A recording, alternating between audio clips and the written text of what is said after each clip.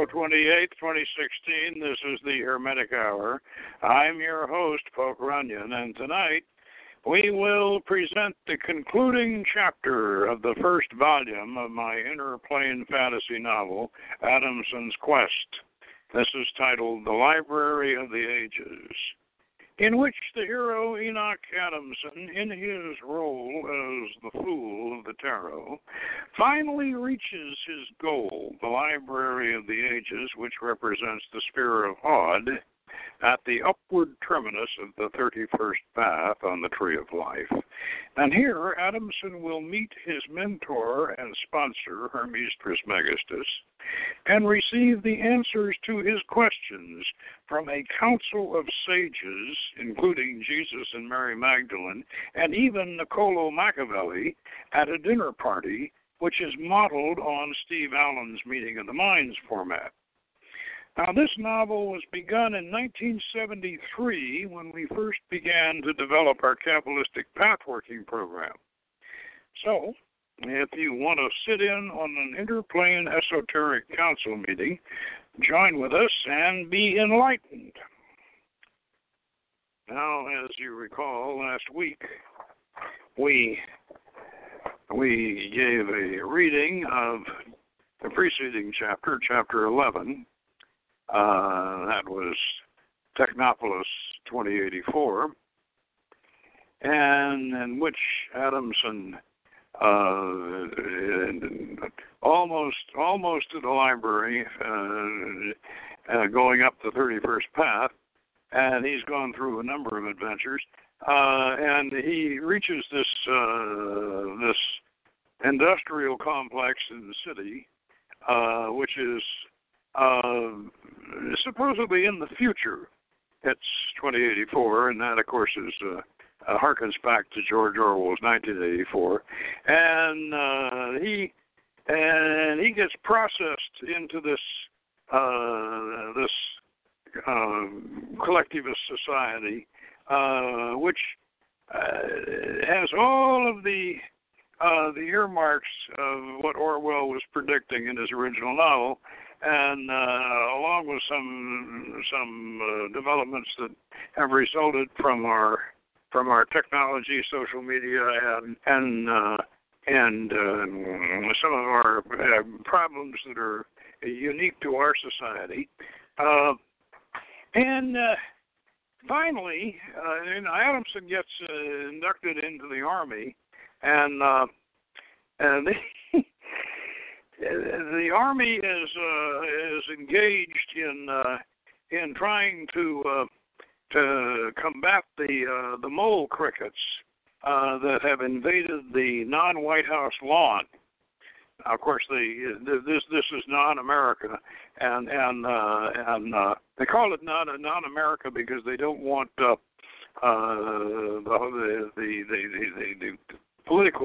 economic political vehicle is actually the North American Free Trade Alliance, but they call it non-America so that the rest of the people in the Western Hemisphere won't think that we're the only America, and they call it the non-White House because they don't want people to think that the White House necessarily connotes the white race and whatever, and then Adamson is inducted into the Army, and the Army is trying to drive the mole crickets and the chinch bugs out of the non-White House lawn, and they're using nano tanks, tiny little tanks that are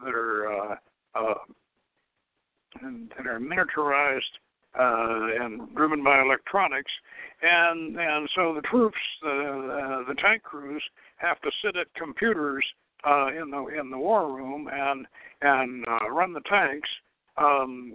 And the problem, of course, is if the bugs overcome the tanks, then the troops running the tanks from the war room actually are traumatized at their computer stations, so you can have casualties. Well, anyway, Adamson Adamson to save his own skin in the tank. He pulls the plug on this, and gets court-martialed. But it turns out that he's done a good thing, and it's quite a complex situation. And he finally ends up getting a medal and whatever, and then he gets a job. They give him a job with Sex Tech, and and he's doing virtual reality because he's got military experience. And he's doing virtual reality in the Erato Grotto, and they have this is the 21st century development of virtual reality entertainment, and so he and his secretary take an off-road vehicle out into the desert to have a liaison, and they're all supposed to be wired up, and they're gonna create a virtual reality sort of a sexual experience out in the desert, which they'll record that other people can enjoy, but. Adamson is worried that he's going to be assassinated because of his involvement in this situation with the tank and the White House and the non-White House lawn. So he is very, very paranoid about this, and he decides, however, it's a good chance to escape. So he takes his Taro outfit and sticks it in the off-road vehicle, and off they go. And oh gosh, they're going to have sex up on the rocks, and his secretary wants to insert this nano probe that they've given her to Wi-Fi record her inner sensations. Adamson's worried about it, so he soaks it in a glass of water, and he figures, well, all right, I guess it's okay. So he lets her go ahead and use it, but then he realizes he has to go back to the truck because he has to turn on the transmitter. And while he's back there, the poor girl blows up because it turns out that this probe is a nano nuke, and she blows up. And so Adamson, he figures, all right, well, that's sad, but it's time for me to go, and he takes off with the truck and heads back on his mission to reach the Library of the Ages, which is the sphere of Hod, and where he's going to meet Hermes Trismegistus, who started him off on the quest. Well, that's basically what we read last week, and if you want to catch up on that, you can go to the archives and listen to it, or you can read it in the Green Ray, and it's illustrated, and you can read it in the Green Seventh Ray. That's for Seventh Ray number 3, which is available from Amazon. Or if you're an associate member, you've got a discount coupon for it. And so, anyway, so Adamson takes off, heading toward the library across the desert, and we'll pick up the story from there. The six-wheeler's compass held steady on a northwest course, and the big all-wheel drive vehicle rumbled along across the rocky desert plain. Adamson was looking for a bit of high ground that he could use for observation.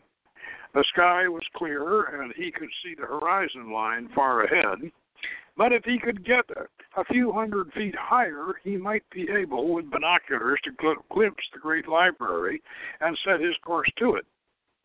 Off to his left, he noticed a rise in the ground that sloped gently upward toward what appeared to be a steep drop-off into a ravine of a dried-up watercourse. And he turned toward it and began the rocky climb up to the crest.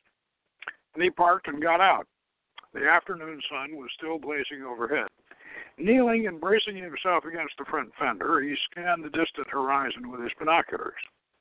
He detected a flash of light almost due west. A focus adjustment brought the bronze dome of the library into clarity. It seemed to float above the horizon, on a flowing aerial river of heat waves. But it was not a mirage. It was exactly where the library was supposed to be, and where he would meet his mentor, Hermes Trismegistus. Adamson cased his glasses, got back in the truck, and began maneuvering his way down the slope to resume his journey. While he drove, he ruminated over his experience in the future 2084 dystopia of non-America. How could his beloved country have ever turned into such a nightmare?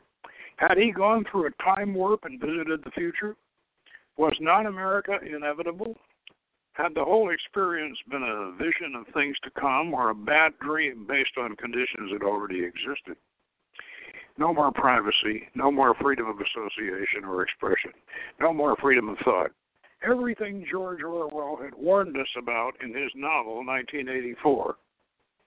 A worldwide conglomerate state that had declared war is peace, freedom is slavery, ignorance is strength, and where history was rewritten every day for what had brought this about.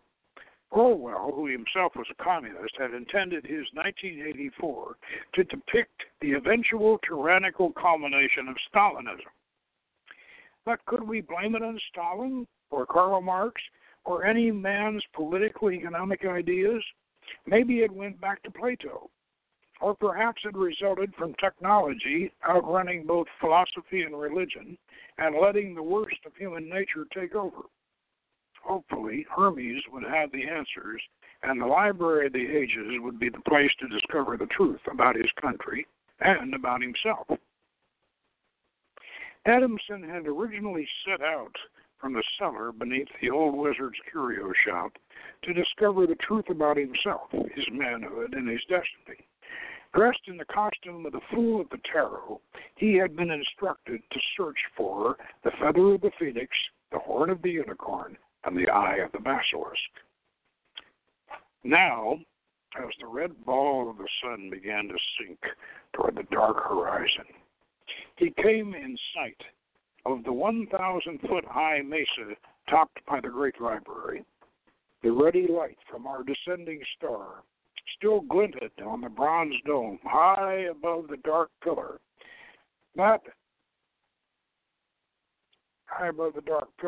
seemed to be a geological twin of the Devil's Tower in Wyoming. Adamson felt a sense of awe creeping through him as he drove the last 1,000 yards to the base of the huge monolith. There was no road. He wound his way through a scatter of boulders and approached the huge foundation bulge of the great pillar. There seemed to be no way up, and no way. There seemed to be no way in, no way up, and only a way around. And he decided to circle the base of the mesa, about halfway around the circumference. He came to an architectural feature carved into the bulging rock shoulder of the great stone tower.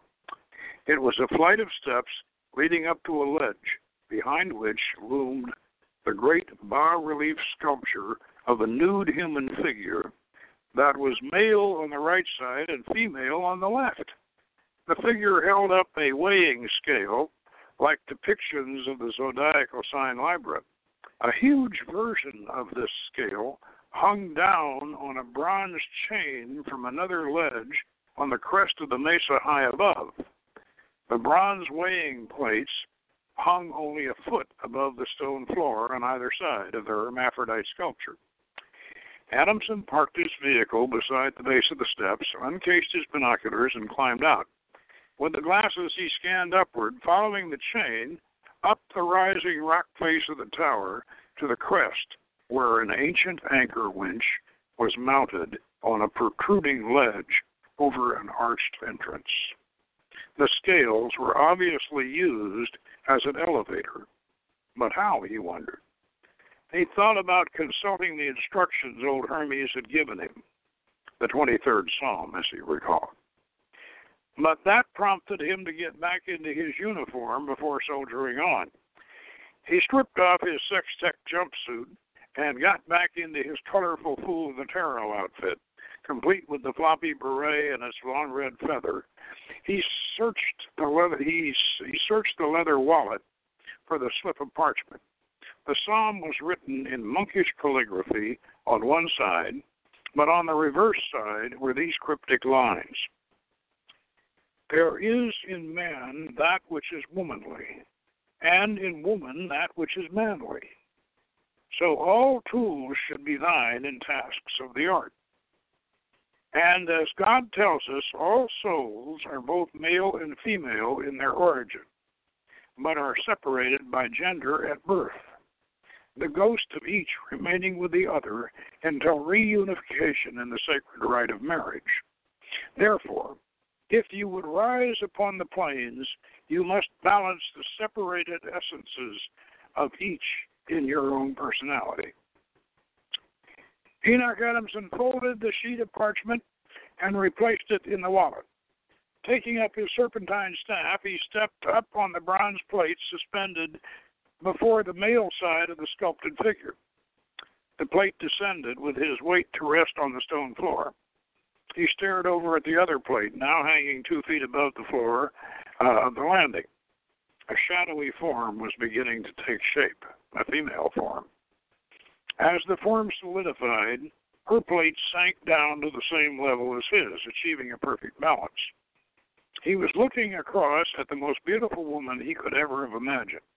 She wore only a sheer nightgown that enhanced rather than concealed her charms, and her luxurious blonde hair spilled over her shoulders in a golden wave, shimmering in the last light of the dying sun.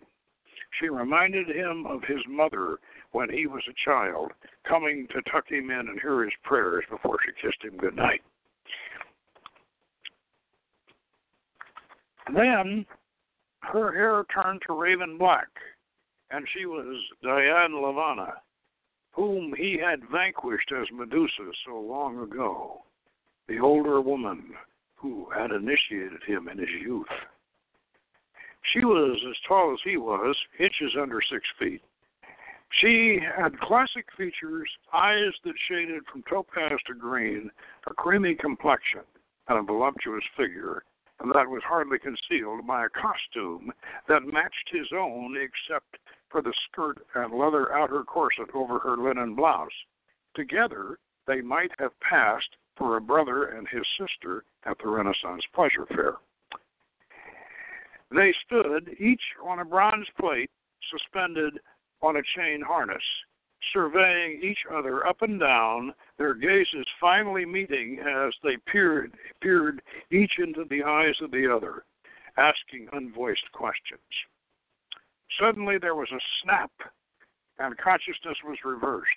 Adamson had the brief sensation of looking over at himself before his mind was flooded with different memories and perspectives. The man in the yellow boots and the green beret now seemed like a stranger, familiar but unknown, perhaps even dangerous. He had been staring too long at her bosom before making eye contact. But then she reminded herself that she had selected and planned the outfit to show off her best features. And he was a good-looking guy, dangerous or not, and perhaps more fun even if he was a little dangerous, so perhaps she should be friendly. Hi, she said with a smile. There was another snap, and Adamson was himself again. Hello yourself, he replied, smiling over at her as over at her as he or they felt the scales begin to rise. I guess we're going up, he added. She tucked her chin and looked up at him. Let's get together at the top, she said in a suggestive tone that reminded him of Mae West's famous line, come up and see me sometime, big boy. They both hung to the chain harnesses as the scales ascended, keeping eye contact and conversing. But when he spoke, he was himself, and when she answered, she was herself. And as the last light of day faded, they questioned each other about their lives and discovered that they both had identical backgrounds. He had seen his life and experiences from a male perspective, while she had viewed the same events, goals, accomplishments, and relationships from a female point of view. By the time the winch had reached the top, Adamson finally understood why he had never been able to like himself, much less love himself. It did not come from anything specific she had told him, but simply from knowing who she was and who he was. Near the top of the mesa, the scales ratcheted up into a cantilevered dock extending out from the ledge, and an arched portal carved into the rock face of the great stone tower itself.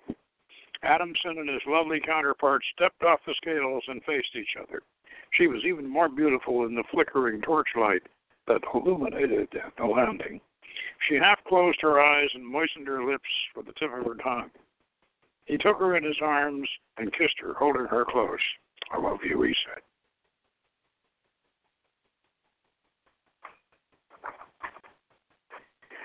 "I love you too," she answered. He hugged her closer and tighter until he was only hugging himself. Phew, he whistled, from a fully integrated and individuated consciousness. No wonder those crazy masked nudists from the Solar Logos College could never make it to the top. Night had fallen. The dock, the ledge, and the archway were lit by sconced torches. A flight of steps led upward through the archway. Adamson started to climb the stairway cautiously. It was littered with bones, human bones, and as he ascended, the human remains became less desiccated and more mummified. He picked his way upward through a tangle of kings and wizards and warlords, in moldering robes and rusted armor, with sightless eyes staring from withered faces, gnarled hands still clutching their scepters, their wands, and their swords. What had killed these mighty men, he wondered, and why had they died? As he came up into the outer courtyard of the great library, he saw the answer. Before him rose the huge circular building, topped with its brazen dome. On either side of the portico squatted the guardians, monolithic black basilisks with blazing red eyes. Between these formidable monsters were the great bronze doors to the library, which were cast with the same hermaphroditic bas-relief image that had been carved in the rock at the base of the pillar. The doors were divided down the center line of the image. The huge ebon creatures and the doors were illuminated by great flaming braziers. Above the door frame was an inscription that read, "This is the library of the ages. Knowledge is power. Wisdom is fulfillment." No sooner had Adamson read this than the basilisk on his right growled at him. "What do you seek?" "Wisdom," Adamson replied. The basilisk on his left directed what appeared to be red laser lines from his glowing eyes that converged on the all-seeing eye embroidered on Adamson's leather wallet. "He speaks truly," the monster on the left declared. "Then you may enter the library of the ages," both guardians rumbled in unison, as the great bronze doors behind them began to swing open. Adamson marched forward, entering the great rotunda of the library. Now he knew what had befallen the corpses littering the steps and why they had died. The vast interior of the library was awesome. 10 stories high, with a great spiral staircase curling up through a succession of galleries or balconies, supported by columns, which were the statues of the great men and women of the ages or aeons, from the Paleolithic to the present, which each gallery represented.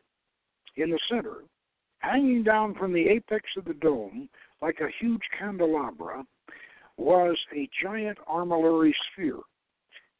Beneath this mechanical solar system was a circular pool or well, and in the marble floor it was surrounded by a wall. And on the far wall, next to the bottom of the staircase, was a vault-like niche. containing a pedestal supporting a huge book. On the other side of the floor was a stairwell leading down to a basement. The sound of high-voltage electrical discharges, accompanied by flashes of bluish light, and a faint smell of ozone came up from below. Adamson looked back to the galleries. The familiar figure of old Hermes Trismegistus in his hooded robe was coming down the steps to meet him. "Well, you finally made it. We've been waiting for you," he said, shaking Adamson's hand. "Who's we?" Adamson asked. "Oh, myself and the other supporting members of the council." "Well, who are they?"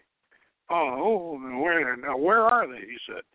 "Where they should be, supporting the wisdom of the ages," the old man replied, waving his hand toward the galleries. "I came down from the third level. That's where I stay when I'm not running the shop." Adamson recalled that thrice greatest Hermes had told him that he was only in the shop when the gate to the interplanes was open. Well, it must be lonely being a statue most of the time. "Oh, hardly. I have all my colleagues from Alexandria up there with me on the third level, and my lady Hypatia likes older men. We make a foursome with Jesus and Mary Magdalene. You'll join us at dinner." "Well, that'll be great," Adamson agreed. "But first, let me show you around the library." T.G. led his protege to the central well. The armillary was reflected on the surface of the water. "As above, so below," T.G. explained. "We call this the Well of the Worlds.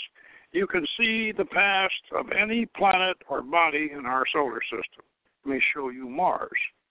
The armillary rolled Mars into a mid-heaven position, and Adamson saw a reddish globe taking form in the mirror-like surface of the well. "Well, let's have a closer look," T.G. said, and the globe expanded to fill the entire surface. Faint shreds of cloud drifted over the desert. "That's too much atmosphere," Adamson commented. "Well, not for the time period," Trismegistus corrected. "Now look at this." Two large airships came into view. They were open-decked, prop-driven dirigibles. They were firing at each other with deck-mounted cannon. They closed like 18th century men of war, grappled hulls together, and engaged in hand-to-hand combat on the decks thousands of feet above the red desert. "Oh, now, wait a minute," Adamson interjected. "This looks like a science fiction movie. I read this story when I was a kid." Hermes nodded. "Oh, but the author had the wrong time period. He set his story in our 19th century. But what you're looking at happened nearly 1 million years ago."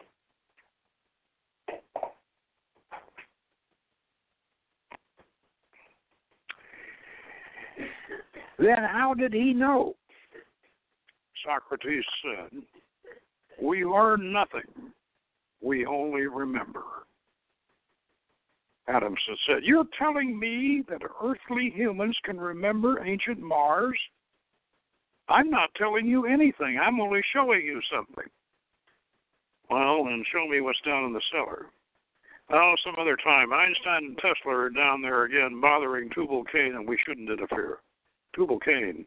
Well, that's what the Freemasons call him. He's the old Canaanite god Kusor. Yeah, the Greek Hephaestus, Vulcan to the Romans. He runs our alchemy department." Well, what's that big book on the pedestal over there?" Adamson asked. "Well, that's the Book of Fate. You're only allowed to read 1 page per visit, and you're better off not reading anything at all in it." "What about my quest? I was to find the feather of the phoenix, the eye of the basilisk, and the horn of the unicorn." "And so you did." "Oh, no, I didn't." "Oh, I made sure you would, so I sent them along with you," Hermes explained. Adamson shook his head, waggling the red feather on his cap. He tapped the floor with his serpentine staff and stared at the red pupil of the eye on the flap of his leather wallet. "You made a fool of me," he sputtered. "Yes, I did, but I taught you a lesson. Only a fool searches for what he already has." "Well, have I been cured of all my ailments?" "Well, do you still have contemporary sociolitis?" That was a 1970s set of problems. I think I've outgrown them," Adamson said. "Oh, I thought you would. How about the ulcer and the headaches?" "Well, I haven't been bothered by those either. Did I outgrow them too?" "No, I think your change of diet had more to do with it. You haven't been eating junk food and processed food since you left your middle world. You've simply detoxed yourself. No ulcer, no headaches. And now what more can we do for you here in the inner planes? You can answer a few questions about some new problems and hopefully provide some solutions. Well, I'll do my best, Hermes offered. Is that non-American technopolis I escaped from a truthful projection of our future, Adamson queried. Well, if it was not, you would not have encountered it, Hermes informed. Well, do we have 65 more years before it arrives? 2084 was only a metaphor to connect it to Orwell's original prophecy, which was, as you recall, gave us 20 years. 2056 would have been a more accurate title for non-America. And most of it, unfortunately, would be in place by 2036.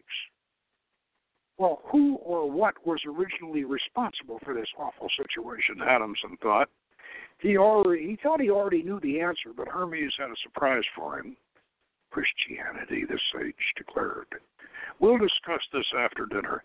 Jesus and Mary have been keeping up with the situation, and they are just as upset about it as the rest of us. Dinner is at 9, and it's almost that now. Accompany me up to the banquet hall. It's on the first century level. They wound their way up the spiral of the galleries past the Paleolithic, which was surprisingly civilized with its symbolic art, sculpture, proto-calligraphy, and astronomical notation. You don't have to have agriculture to have civilization, Hermes muttered. A steady food supply at a single location is all you need. Humans have been civilized for 100,000 years. On the Neolithic level, they saw the beginnings of agriculture, pottery making, construction, shipbuilding, ore smelting, and written language, and on up through the early Bronze Age with its libraries of clay tablets and papyrus scrolls, on up until they reached the level of the first century, the Common Era, the Pax Romana, with its classical Roman and Greco-Egyptian motifs, its frescoes, its books, its devices, such as the astronomical computer and the astrolabe.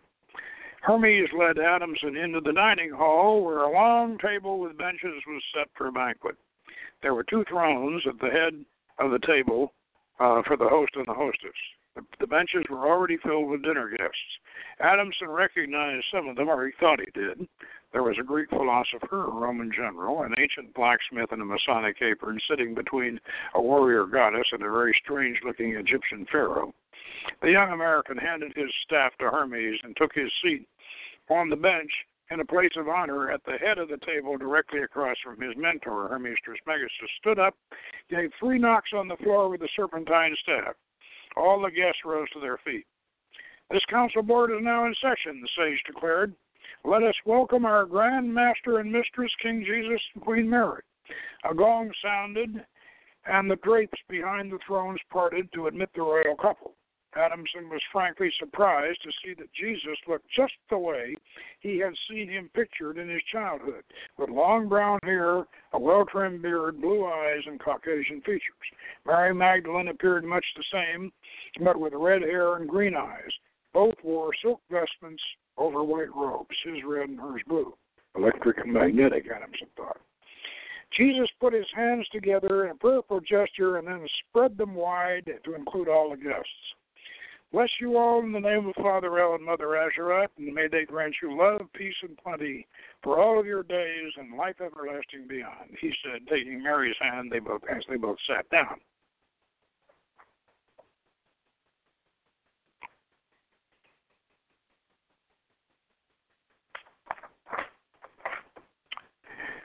And so would it be, Hermes concluded, knocking once with the staff as a signal for all to resume their seats. Dinner was then served by youthful pages in white tunics. Adamson was surprised to find that the menu included no meats of any kind, not even poultry, only fish. And there was no bread, only fruits, nuts, and vegetables. There was wine, but no beer. I was expecting stuffed mice, Adamson said. That would be as toxic as your American hamburger, Hermes commented. Why no bread? As I recall, our host recommended it. Their host overheard his remark and replied, I was not the first of my lineage to fall for that Babylonian scam.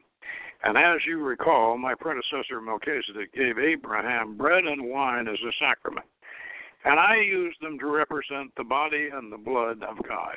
We all make mistakes. An old gray-bearded Canaanite at the other end of the table interjected, I gave Abraham milk and honey. The bread and the wine was Ezra's rewrite.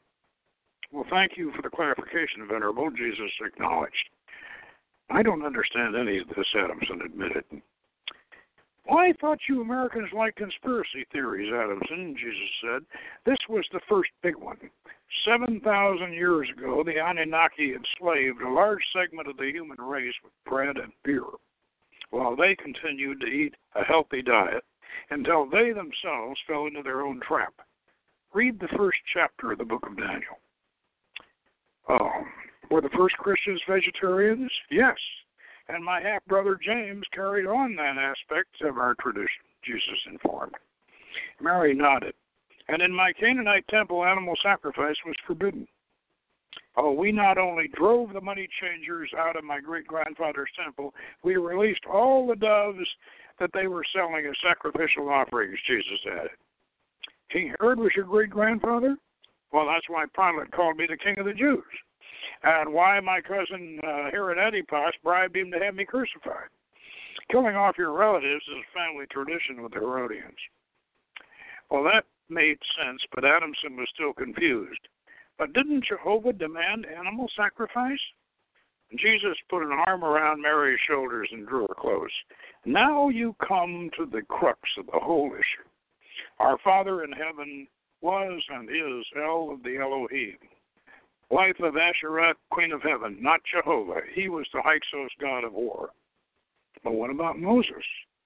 And he was the last leader of the Hyksos, Jesus replied. The conquerors of Egypt? Adamson asked. Yep, the very same. Joseph brought them in and Moses led them out.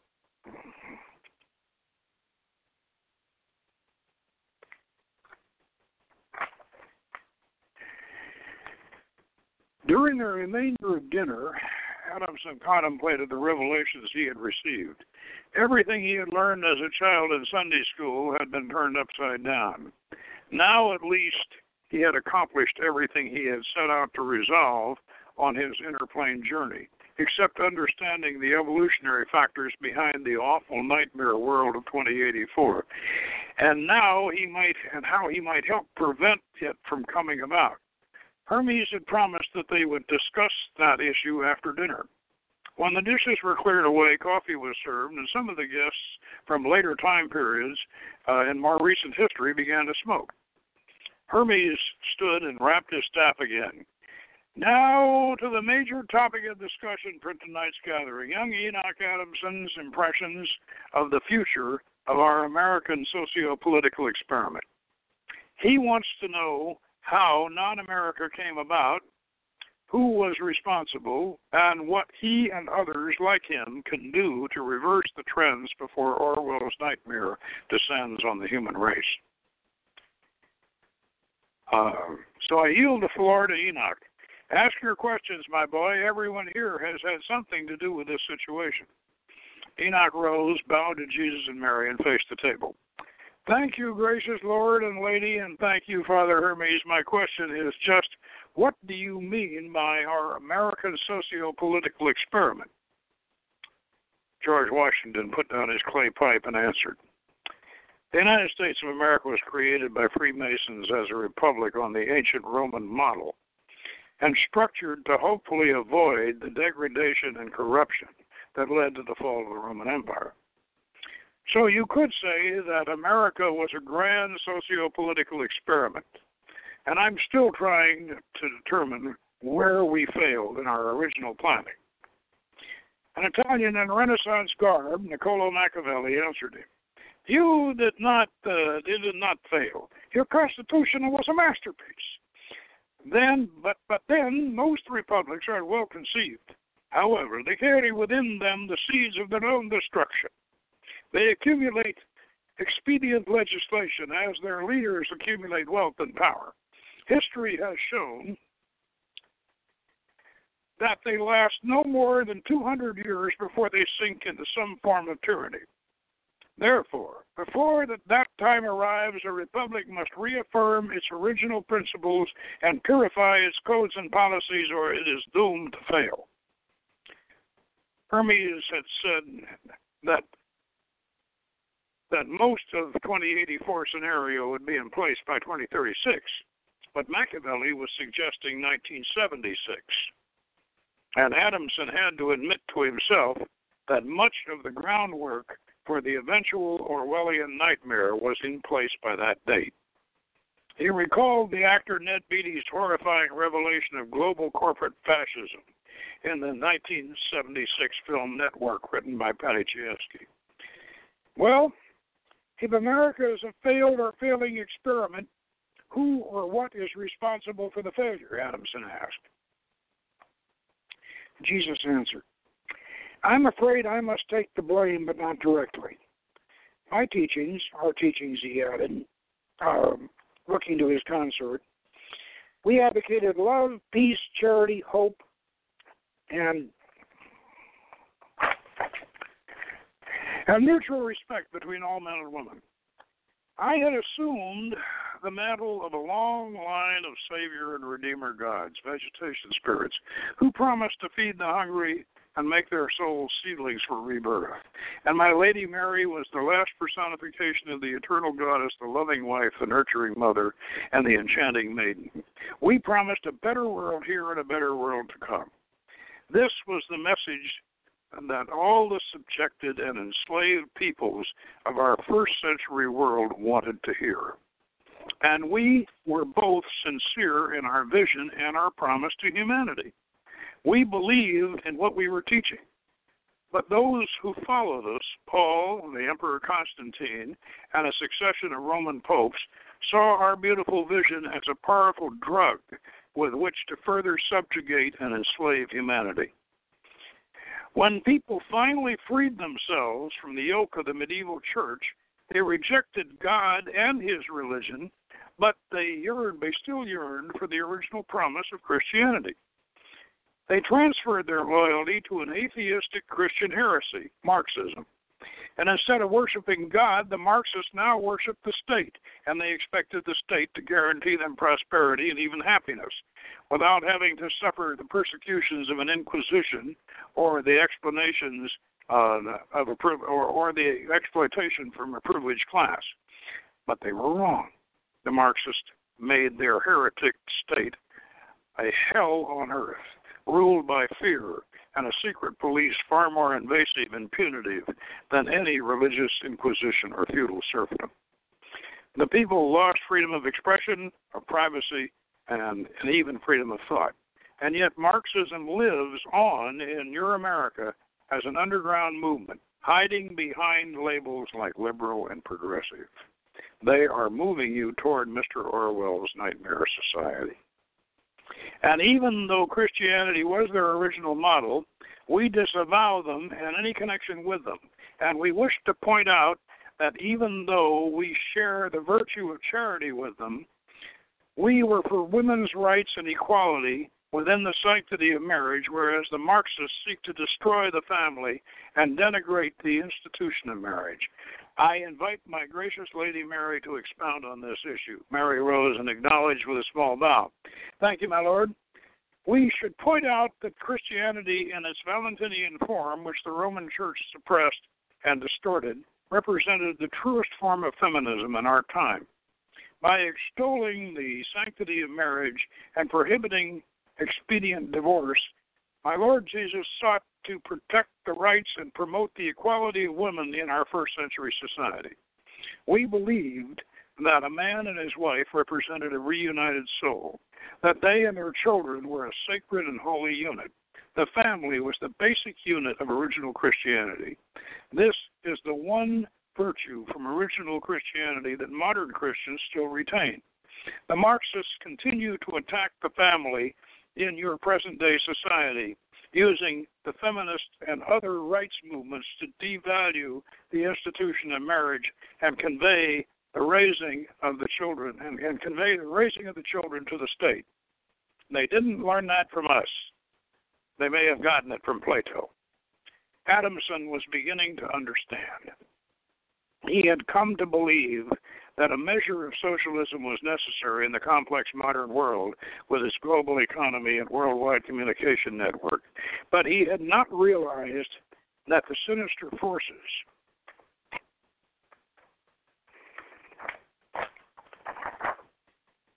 accompanying that measure would continue to eat away at human freedom and dignity. People behind this, Adamson asked. Not all progressives and liberals are evil. I know some of them. They're good people who believe that their collectivist philosophy is fair and just. But the people pushing their agenda see that philosophy as a road to power, exploitation, and domination, Hermes replied. Well, who are they? Sociopaths. People born without the capacity for empathy. People ruled by the reptilian vestige in their brains, his mentor explained. You met them and conversed with one of their ancient spiritual avatars when you passed through the Valley of the Bones, Hermes reminded him. Then this 2084 society is inevitable? Adamson asked his mentor. Hermes Trismegistus replied. We write the future in much the same way that we rewrite the past, he observed. But there is a social phenomenon we call cultural revitalization, during which we could implement my learned colleague Signor Machiavelli's suggestion and return to our original principles, laws, and policies. However, to bring this about, things usually have to get worse before they get better. So the answer is probably yes. We will have 2084, but we will not like it and we will tear it down. What follows will depend on how well we learn the lessons of history. Yeah, but you and Orwell say we rewrite history, Adamson commented. Well, if you are an intellectual moralist, then that perhaps is our most grievous sin, Hermes replied. Well, what can we do, Adamson asked. Well, you can go back to your middle world and write a book, the sage suggested. Well, what would I call it? How about Adamson's Quest, Hermes said. And that concludes the first volume of Adamson's Quest, which we hope we can publish, we hope we can publish it sometime this year, hopefully before November. There's a couple of little things I would like to add to that one that I thought after I wrote it. I thought, I forgot about Hermes's younger girlfriend Hypatia. Not that much younger, actually. She was in her 50s when she. Hypatia was the head of the library in Alexandria in the 3rd century. But yeah, that was before the last burning, while they still had a lot of their original catalog. And Hypatia was a brilliant woman. She still has credit for equations about cones. She did a lot of equations on the various dimensions of cones, and it doesn't sound important, but actually in physics and geometry it does have some importance. And Hypatia, as I say, she was a brilliant woman. She was the daughter of Theon, one of the great professors at the library college, and she was unfortunately a martyr to classical paganism. She was set upon by the Christian bishop of Alexandria. Sicked a bunch of crazy monks from out in the desert came into town, and he sicked them on Hypatia, and they dragged her out of her carriage on the way to the library and eviscerated her with oyster shells, skinned her alive, and it was pretty terrible. And so what I wanted to do I want to have Hypatia sitting next to Hermes because they have a relationship, and I want her to be wearing a pendant of a polished oyster shell, a polished oyster shell pendant, and we can mention and in fact we should Jesus and Mary should perhaps notice this. But anyway, this is to remind them. Hypatia's reminding them that she was a martyr to the classical paganism, which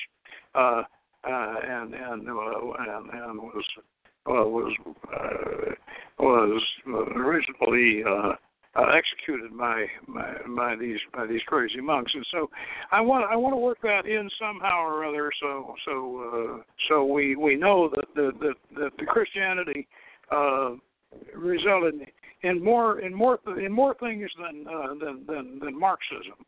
So I'll figure out how to work that into the story. And now next week we have a very interesting show. A magician a British magician, a friend of Jake Stratton-Kent's, by the name of Gordon White, is really a kindred spirit. He's not only a magician, but he's also an underwater archaeologist, and he grew up on the banks of a river in New Guinea. And like Dr. X and myself, he was fascinated with non-Madol in Pohnpei, and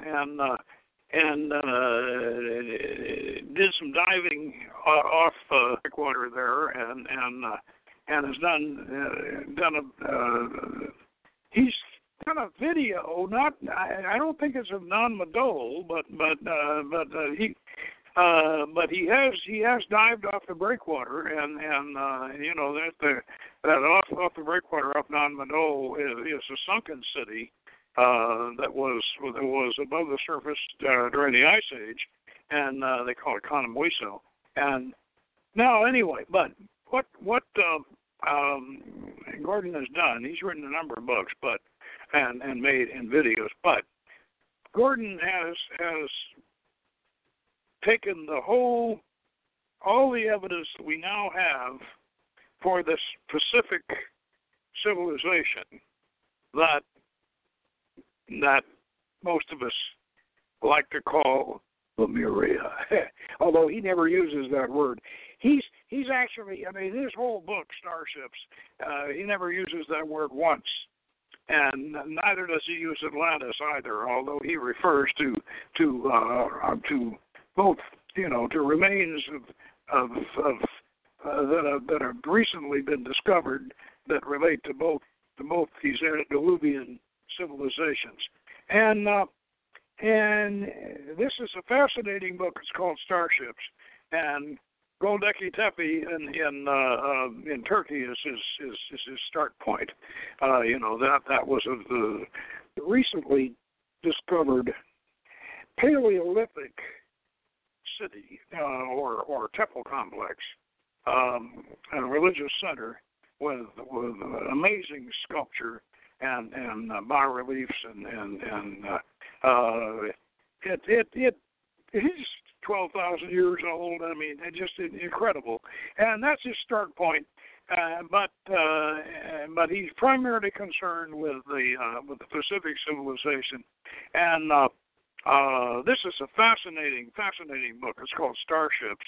That kind of gives you the impression that he's into the alien, the alien influence. But no, actually, when he's talking about starships, he's really talking about islanders navigating their ships, their by the stars, and that in itself is an amazing thing.